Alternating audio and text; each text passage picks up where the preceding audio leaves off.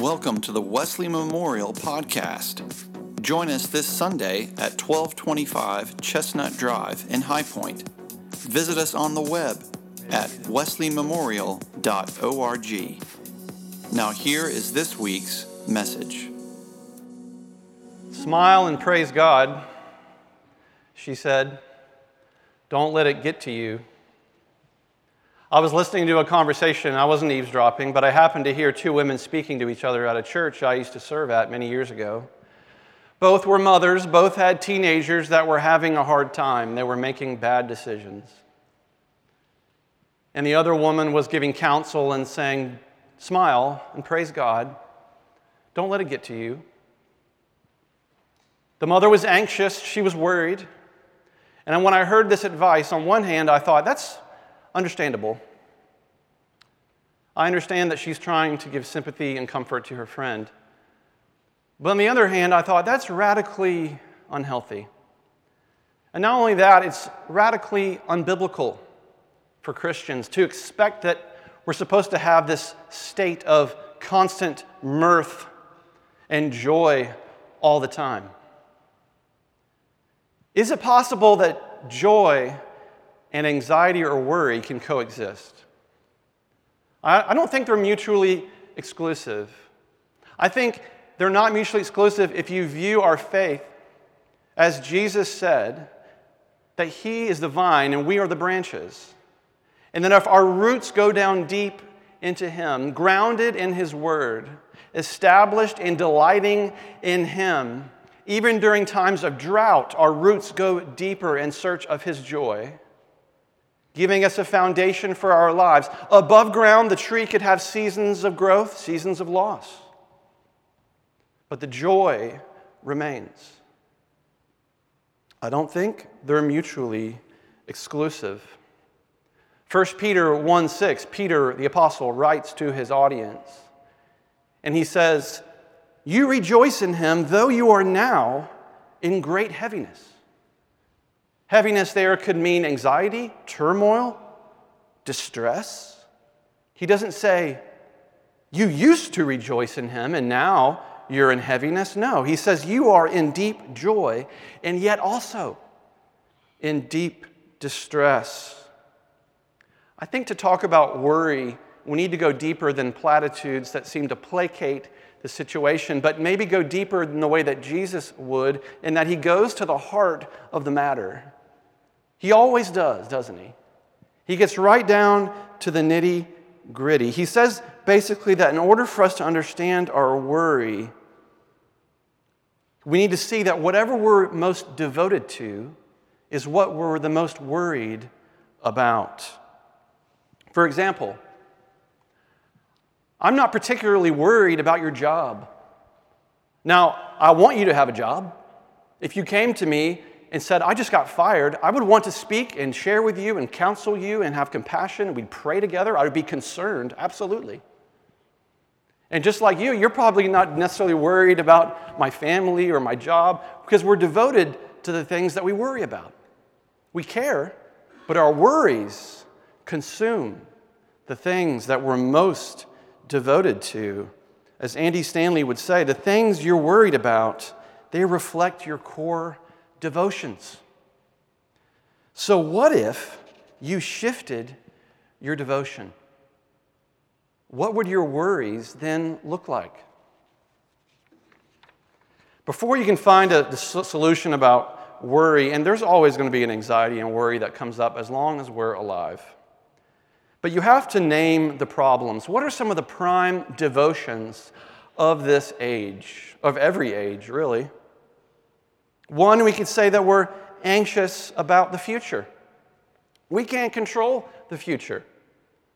People still go to tarot cards and palm reading, and we want to know what's going to happen. Anxious. I'm a father of young children. I have a beautiful young daughter who's 5 years old. I already see other 5-year-old boys, and I'm like, get out of here. No. I'm anxious. I'm already praying about who they will marry. You're anxious about other people. Maybe you feel like you're not enough. We can do crazy things just to be validated by other people. Our anxieties, our worries will drive our behavior. We're anxious about death. The grave is silent. We miss those who have gone before us. But you should know there are pleasures forevermore in the life to come. Be encouraged. But we're anxious, even about our health, the health of a loved one, the health of ourselves. We're anxious about failure. I don't want to fail as a parent, as a student, as an employee, as a spouse. But there's number one anxiety or worry of Americans, and really probably everybody throughout history. 70% of Americans would say this is their number one worry. What is it? Finances, stuff, money. And what does Jesus do in Matthew chapter 6 when he starts to teach about worry? He goes directly to stuff. You can look on page 6 of your Pew Bible if you'd like to read along Matthew chapter 6, starting at verse 24. No one can serve two masters, for a slave will either hate the one and love the other, or be devoted to the one and despise the other. You cannot serve God and wealth. Therefore is a connecting word. I tell you, I command, do not worry about your life, what you will eat or what you will drink, or about your body, what you will wear. Is not life more than food, and the body more than clothing? Look at the birds of the air. They neither sow nor reap nor gather into barns, and yet your heavenly Father feeds them. Are you not more value than they? And can any of you, by worrying, add a single hour to the span of your life? And why do you worry about clothing? Consider the lilies of the field, how they grow. They neither toil nor spin. Yet I tell you, even Solomon in all his glory was not clothed like one of these. But if God so clothes the grass of the field, which is alive today and tomorrow is thrown into the oven, will he not much more clothe you, you of little faith? Therefore, do not worry, saying, what will we eat, or what will we drink, or what will we wear? For it is the Gentiles, other translations say pagans, who strive for all these things, and indeed, your heavenly Father knows that you need all these things. But strive first for the kingdom of God and his righteousness, and all these things will be given to you as well. So, do not worry about tomorrow, for tomorrow will bring worries of its own. Today's trouble is enough for today. The word Jesus uses for wealth is the word mammon, which in English you could give the general word of stuff. You cannot serve God and your stuff. Do not worry about your life. In America, it could sound more like, do not worry about your retirement. Do not worry if you'll get into that school. Do not worry if you'll be single forever. Do not worry if you'll find a job you love. Indeed, don't even worry about your health. And when I read these words from Jesus, if you're like me, you read those and you think, really? Is he saying all these concerns are not important? I don't think that's his point at all. He says your Father in heaven knows that you need these things. He isn't saying be irresponsible and it'll just happen to work out. God wants us to do and be faithful with what we've been given. He's saying these things are important, but they're not your prime devotion. Don't let them become your first love. There is a way to face uncertainty about tomorrow, but not worry about it today, almost like a child would. There's a way to know the joy of the Lord in the midst of worry, to remember where our roots are established. As Jesus says here, can worrying add anything to your life? Will you add any day to your life? Quite the opposite. Worrying will take your joy today as you worry about tomorrow. Jesus is challenging really the purpose of life itself. And a lot of people want to know, what is the purpose of life? Why am I here? It's not found in possessions. It's not found in worrying about these things, he says. The purpose of life is to know God, to seek him first, and he will give you in time what you need when you need it. But you must be patient. And we're not always a patient people. But you cannot worry about tomorrow because we can trust the one who is the only one who can do anything about tomorrow. What if you shifted your devotion? What would happen to your worry? I don't know about you, but whenever I'm worrying, has anyone ever said to you, oh, stop worrying, right? And then it makes me worry even more. I saw a billboard one time, and it said, never in the history of being told to calm down has anyone ever calmed down. When someone says stop worrying, you ask why. What did somebody say? What did you hear? And it starts this vicious cycle, and Jesus is trying to break us out of ourselves in this cycle. This is a sermon for somebody who is ever listening to this that is overcome with worry and anxiety. You're worried about the future, your children. And church should be a place where we talk about real stuff, because the Bible is full of broken people like you and me. And Jesus is willing and ready to enter into our brokenness, even our worry. And I think that health care and medication for depression and anxiety is a gift of God. It's a good thing. People need assistance with that today. It's a growing issue in our world. From the Anxiety and Depression Association of America, here's some statistics. Anxiety disorders impact 40 million adults in our country. Women are twice as likely to struggle than men. More than 1 in 5 Americans are on medication for anxiety or depression. More than half of all college students have sought help. Some would say that we're in the midst of an epidemic. And unfortunately, in 2017 alone, over 47,000 people committed suicide as a result of anxiety or depression. It's not something I have wrestled with, but I have friends that have, and I have great sympathy and compassion and understanding for them. They have told me that they feel like they're restless, their hearts are racing, their minds go into the worst case scenario, they're lightheaded, they worry to the point of being ill, they don't want to leave their house or get out of bed.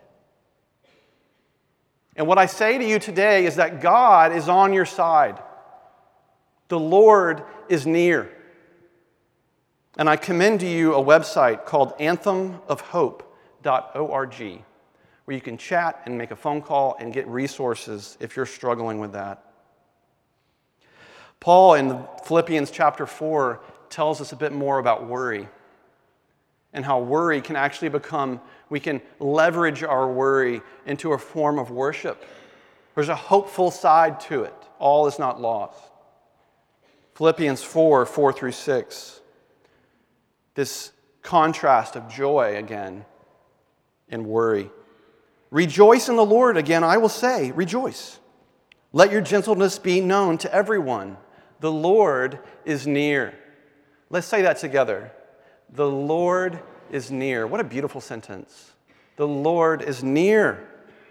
Do not worry about anything, but in everything by prayer and supplication with thanksgiving let your requests be made known to God. And the peace of God, which surpasses all understanding, will guard your hearts and minds in Christ Jesus. Remember that the Lord is near. He is near. Lean into God and remember that He is near, that trusting God instead of worrying is a form of worship. I remember the first time I ever went snow skiing. I don't know if it's ever going to snow here because it's already springtime, but here, I was 16 years old and I didn't even know I needed snow bibs. So I wore jeans like an idiot. And as I go skiing, I don't know what I'm doing. I didn't even get a ski lesson. And it took me 2 hours to get down the bunny slope. I realized I will never do this again as long as I live. But I did. And a friend later, he pulled me aside and he said, look, quit leaning back. You're taking out whole lines of people waiting for the ski lift. If you want to succeed at skiing, you've got to lean into the mountain. And I thought, that's the craziest thing I've ever heard. And he was right. Bend your knees, slightly lean forward, and snowplow like your life depended on it. Because inside of you, you're screaming, this can't be right. I'm feeling deep anxiety right now. I paid them money to do this. Lean into God. Lean into the mountain. Maybe the anxious need to lean into God this year with a bit more boldness. Maybe the bold need to be a bit more cautious. Maybe the constantly optimistic just smile, praise God, it'll work out. Maybe they need to be a little bit more thoughtful. Lean into God. Remember that He is near. Now, you may be a Christian person and you're listening to this and you're thinking, I know this, I've heard this. Lean into God. The Lord is near. Don't worry. But why am I not more happy? I can answer that question maybe with another question. Should you seek happiness or seek righteousness? What would you seek? Happiness or righteousness? Blessedness is found when we seek something other than blessedness. Joy is found when we seek something other than joy. If you seek righteousness in the kingdom, Jesus says, you'll get both. Aim for heaven, you get heaven and earth. Aim for the earth, and you get neither. Seek to save your life, you'll lose it. Seek to lose your life, and you'll find it.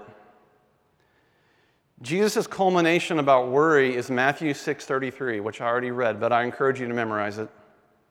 His ultimate answer to worry is saying, realign your devotion. What would happen if you realigned your devotions? What would happen to your worry? Make the kingdom your primary focus. God, your primary focus. When the anxieties and the worries come knocking at the door, let it be a reminder to stay focused on the kingdom. Lean into God and also lean into the future. See, you'll never be free from anxiety from trying to order tomorrow. What if we faced this year with a feeling of anticipation rather than resignation? Jesus was indeed a critic of worry. It's pretty clear. If we try to make an idol out of certainty, to have certainty for the future instead of just trusting in the goodness of God, worry does not help tomorrow, and it just ruins today. Maybe you've heard the name Corrie ten Boom. You ever heard of a book called The Hiding Place? It was made into a movie back in the 70s, too. Corrie ten Boom was the daughter of a Dutch watchmaker during World War II. And they're a large Christian family. And the ten Booms did something remarkable during the time where they were occupied by the Germans. The ten Booms, in their home, saved the lives of over 800 Jews as they hid them in the walls of their home. Always under the threat, the anxiety, the worry of the Gestapo would come and take these people we're trying to rescue. Eventually, an informant rats them out, and the whole family gets sent to Ravensbrück concentration camp, where a large percentage of the ten Boom family would die. Talk about anxiety and worry in the midst of fear, in the midst of faith and trust. But Corrie ten Boom in her book says her famous quote, "Never be afraid to trust an unknown future to a known God." If you've been in church your life, you know God. Never be afraid to trust the future to God's faithfulness. Look back over the course of your life. See how God has been faithful. Yes, there have been seasons of hardship. There have been winters. But there's also been springs and summer. Remember that we know Him and His perfection, His faithfulness. Again and again, you can trust a known God. We know the one in whom we trust. And before Corey's sister, Betsy, died in Ravensbrook, Betsy said to Corey this quote, "There is no pit so deep that God is not deeper still." If you're listening to this and worry has been a real problem for you, I want you to know that although you feel like you're in a pit of despair and the walls are closing in, that there is no pit so deep that God is not deeper still. Psalm 40 is our prayer for you, and a promise I hope you cling to. It's not just words on a page. They are inspired by the Holy Spirit to give hope for those who feel hopeless. If you're in a pit of worry, you feel like you'll never escape from, God will pull you out. Wait patiently on His timing. Wait on Him. Lean into Him, and He will do it. I waited patiently for the Lord. He inclined to me and heard my cry. He drew me up from the desolate pit, out of the miry bog. He set my feet upon a rock, making my steps secure. He put a new song in my mouth, a song of praise to our God. Many will see and fear and put their trust in the Lord. Happy are those who make the Lord their trust, who do not turn to the proud, to those who go astray after false gods. In verse 11, do not, O Lord, withhold your mercy from me. Let your steadfast love and your faithfulness keep me safe forever. And you know what? He will. This is the word of God for us, the people of God. Thanks be to God.